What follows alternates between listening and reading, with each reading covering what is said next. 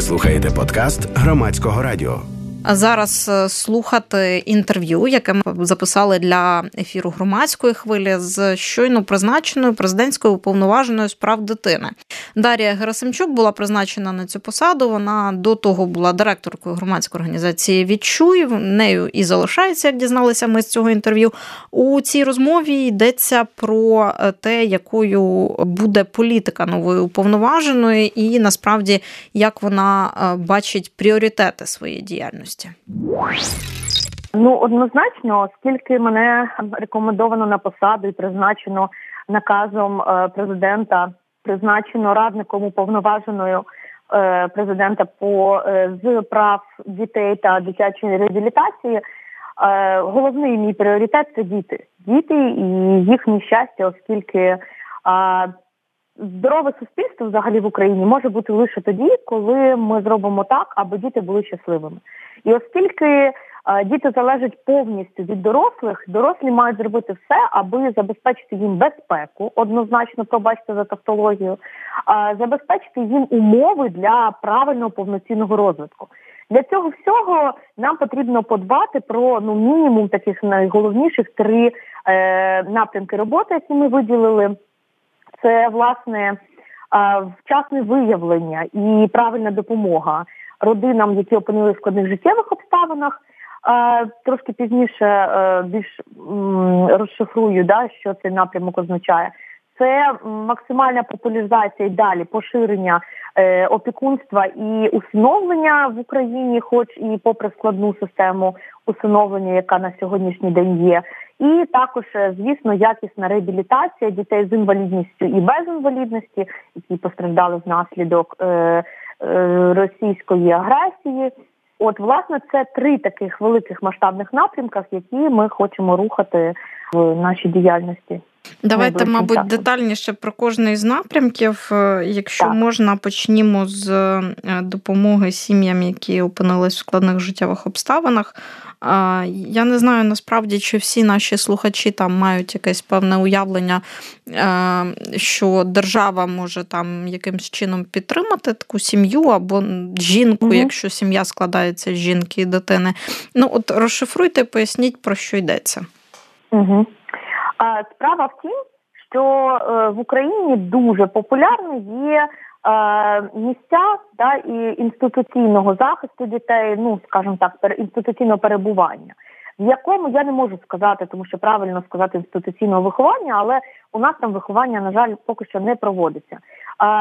Величезна кількість людей, дітей, ми зараз говоримо з вами саме про дітей, вони проживають в інституціях. Тобто це дитячі будинки, притулки дитячі, в яких проживає дитина і проводить там весь свій час, який має бути розвитковим для неї, але, на жаль, так не є. Чому діти туди потрапляють? Справа в тім, що лише 8% дітей, що живуть в інтернатах, ми зараз не говоримо про спеціальні школи, це дуже важливе питання. Ми не говоримо про освітні заклади, спеціальні школи-інтернати для дітей з порушенням слуху, з порушенням зору, а говоримо про звичайні інтернати, так? То якщо ми говоримо про інтернати, то це лише 8% дітей, які там мешкають, мають статус сироти. Всі решта діти мають, в принципі, живих батьків, хоча б одного з батьків. І вони потрапили туди саме тому, що родину вчасно не підтримали, на жаль. Відповідно, нам потрібно зробити все, аби родина, яка зараз має складнощі, труднощі з вихованням дитини, була підтримана державою. Яким чином можна це зробити? Насправді, третій сектор в Україні дуже розповсюджений і розвивається з кожним днем все більше і більше. Ми говоримо про те, що громади, новостворені громади і вже громади з досвідом мають різні громадські організації, фонди свої місцеві, так, які теж, власне, якщо навіть немає юридичної там особи громадської організації, то в будь-якому випадку сама громада. Вона на місці бачить родину, яка має складнощі, і має відразу правильно зреагувати. На жаль, на сьогоднішній день Соціальні служби не завжди реагують правильно. Я не можу сказати про всіх, тому кажу не завжди і не всі, але дуже багато саме соціальних працівників реагують неправильно на складні життєві обставини родини. Тобто є випадки, коли родині банально потрібно зробити ремонт даху, там умовно, який коштує 25 тисяч гривень, да? І все, і родина далі продовжує жити. А у нас поки що дуже в багатьох громадах складається ситуація така, що замість того, щоб знайти допомогу для родини і родину зберегти в цілісності, дитину вилучають, або батькам говорять про те, що щоб ми до вас не ходили, давайте віддайте дитину в інтернат, вона там буде жити, з нею буде все добре. Тому ми говоримо про те, що дитина не може повноцінно розвиватися в інституції. Однозначно. Особливо, якщо ми говоримо про дітей молодшого віку, які мають рости в родині, в безпеці, звісно, але мають рости в родині, бачити маму і тата, бачити повсякденні справи. Тому я вважаю, що потрібно спиратися саме на громади і зараз активізувати ще більше роботу з соціальними службами, аби їхня робота дійсно була націлена саме на збереження родини. Це найголовніше. Тоді ми зможемо зменшити кількість дітей в інституціях, однозначно. Тоді ми зможемо збільшити довіру взагалі громадян України до соціальних послуг, до соціальної сфери, до соціальних працівників і взагалі довіру до того, що якщо ти комусь говориш про свою біду, то тобі допоможуть, а не відберуть там умовно у тебе дитину. Варто зробити все, аби підтримати родину. Це передбачає певну, очевидно, реформу і зміну цінностей і пріоритетів у підході до соціальних служб. Дивіться, є певна, я відразу переб'ю вас, є певні ризики того, що ми дуже часто реформуємо і потім знову реформуємо і знову реформуємо. Питання в тому, що потрібно досконало вивчити те, що є зараз, і внести правки. Я не говорю зараз про якусь глобальну реформацію, я кажу про правки, які потрібно внести в роботу, десь щось удосконалити, можливо, десь прибрати якісь бюрократичні моменти, які зараз обтяжують роботу соціальних працівників, наприклад, так? Більше говорити з родинами про те, що не варто боятися. Я вважаю, що потрібно посилити довіру людей до інших людей і до влади в цілому. Але і кадрову політику, можливо, якось трошки реформувати у соціальній сфері. Справа в тім, що якщо ми говоримо про кадрову політику, то це говоримо про людей, які мають отримати правильне навчання. На сьогоднішній день соціальний працівник – це той, хто приходить, та взагалі соціальна служба – це ті, які стикаються з родиною, яка має складнощі. Вона однозначно потребує допомоги. І в першу чергу це має бути психологічна підтримка. Тому ми говоримо про те, що потрібно провадити, звичайно, покращувати і провадити якіснішу освіту працівників, які працюють в соціальній сфері. Тому що дуже часто, якщо ми говоримо про маленькі громади, то це просто людина, яка навіть не має інколи спеціальної якоїсь освіти, яка працює соціальним працівником, бо вона там півжиття ходила до стареньких, до дідусів, до бабусь, прибирала, там допомагала. Це все потрібно, правильно. Але психологічної такої якогось навчання, як підтримати людину, як зреагувати, не у всіх є. Тому варто, звісно, звернути на це увагу. Наступний пункт – це політика держави щодо всиновлення. Що ви тут хотіли б змінити? Питання в тому, що усиновлення в Україні є, і опікунство в Україні є. Але потрібно максимально це масштабувати. На сьогоднішній день та інформаційна кампанія, яка є в Україні, вона не є такою аж надякісною і надактивною. Люди, які навіть хотіли би всиновити дитину або взяти під опіку, або, якщо ми вже говоримо більш глобально взагалі, то фостерні сім'ї, які в Україні є, але поки що ця, не послуга, але цей напрямок не дуже популяризований, багато людей просто не думає про те, що вони могли би взяти в родину. Тобто потрібно звернути увагу на те, що якщо ми говоримо про усиновлення і опікунство, то тут потрібна велика масштабна інформаційна кампанія, щоб кожна родина в Україні знала, що таке фостерна сім'я і що вони потенційно можуть стати фостерною родиною, що таке дитячий будинок сімейного типу, що ви можете зробити, що ви можете стати тимчасовою родиною, так, яка прийме дитину, а не відправляти дитину відразу до інституційного закладу, що ви можете стати опікуном. Тобто про це все потрібно говорити людям, розповідати, ким і чим вони можуть стати для дитини, яка дуже потребує підтримки. Тому що, на жаль, ті діти, які виховувалися в інституціях, які не мали ніякого спеціального статусу, після закінчення інтернату дуже часто трапляються випадки, коли їхні власні діти вже потім також потрапляють, на жаль, до інституційного закладу. Тому ми говоримо про те, що популяризувати усиновлення потрібно. Звісно, на жаль, у нас досить складна система усиновлення, це досить складно зробити і потрібно над цим працювати, тому що тут теж складне питання, двобічне, яке потрібно ретельно вивчати. Не можна дуже послабити процедуру усиновлення, але і ускладнювати також інколи це досить ускладнює весь процес і затягує процес. Дитина не може чекати, вона вже повинна переселятися в родину. Тому, звичайно, потрібно працювати і в цьому напрямку також.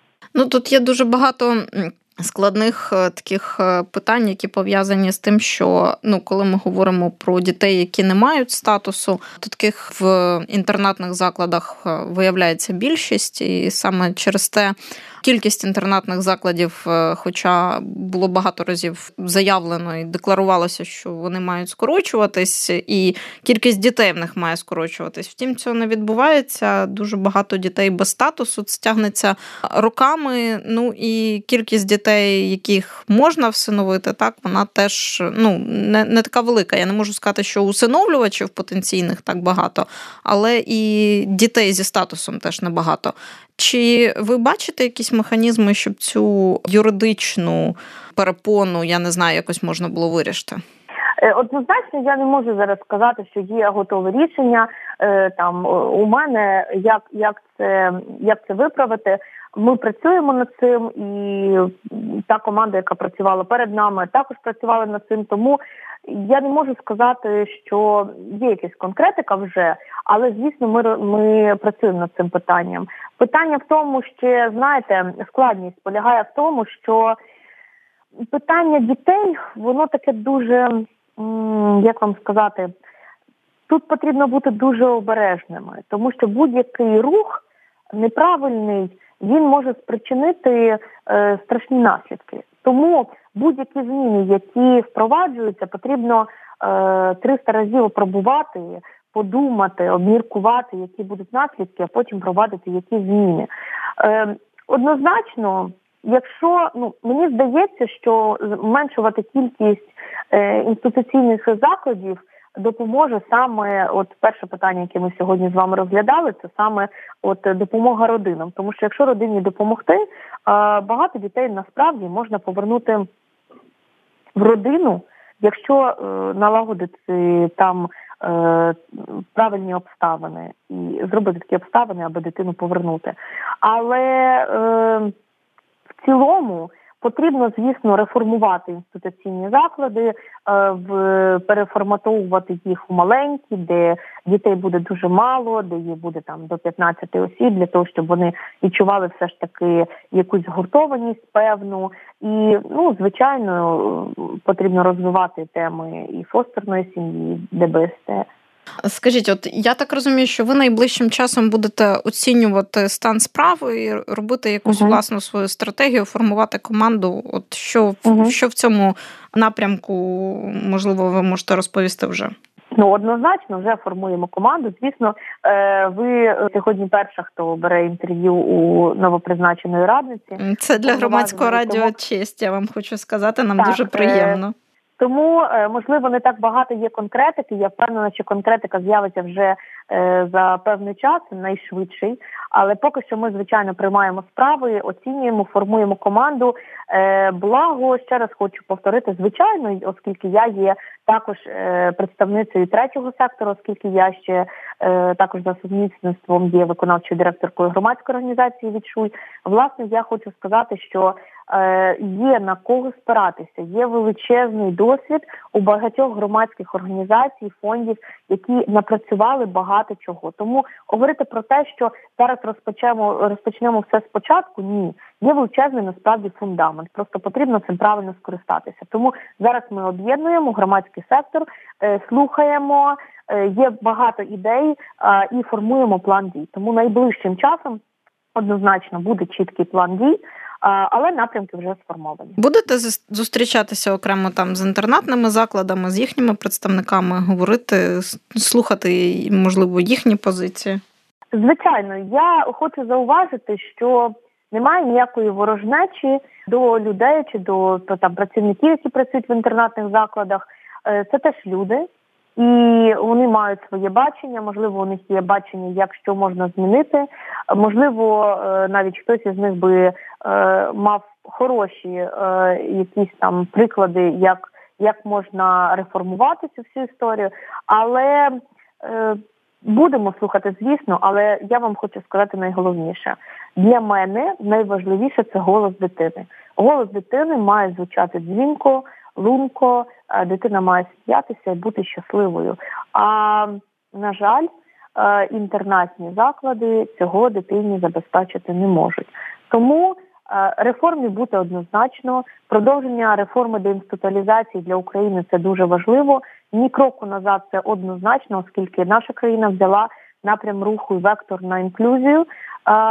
Я зараз не кажу про те, що там не торкаюся теми того, що діти з інвалідністю мають всі бути обов'язково охоплені інклюзивним навчанням. Ні, я зараз не про цю тему, я говорю про те, що ми маємо зробити так, аби включити дітей в соціум, неважливо, чи є у них інвалідність чи ні, певною мірою, для того, щоб потім не втратити їх як громадян України, оскільки проактивних громадян України, які будуть жити нормальним життям, не будуть потрапляти відразу після закінчення інституції до місця позбавлення волі, не будуть безхатченками і так далі.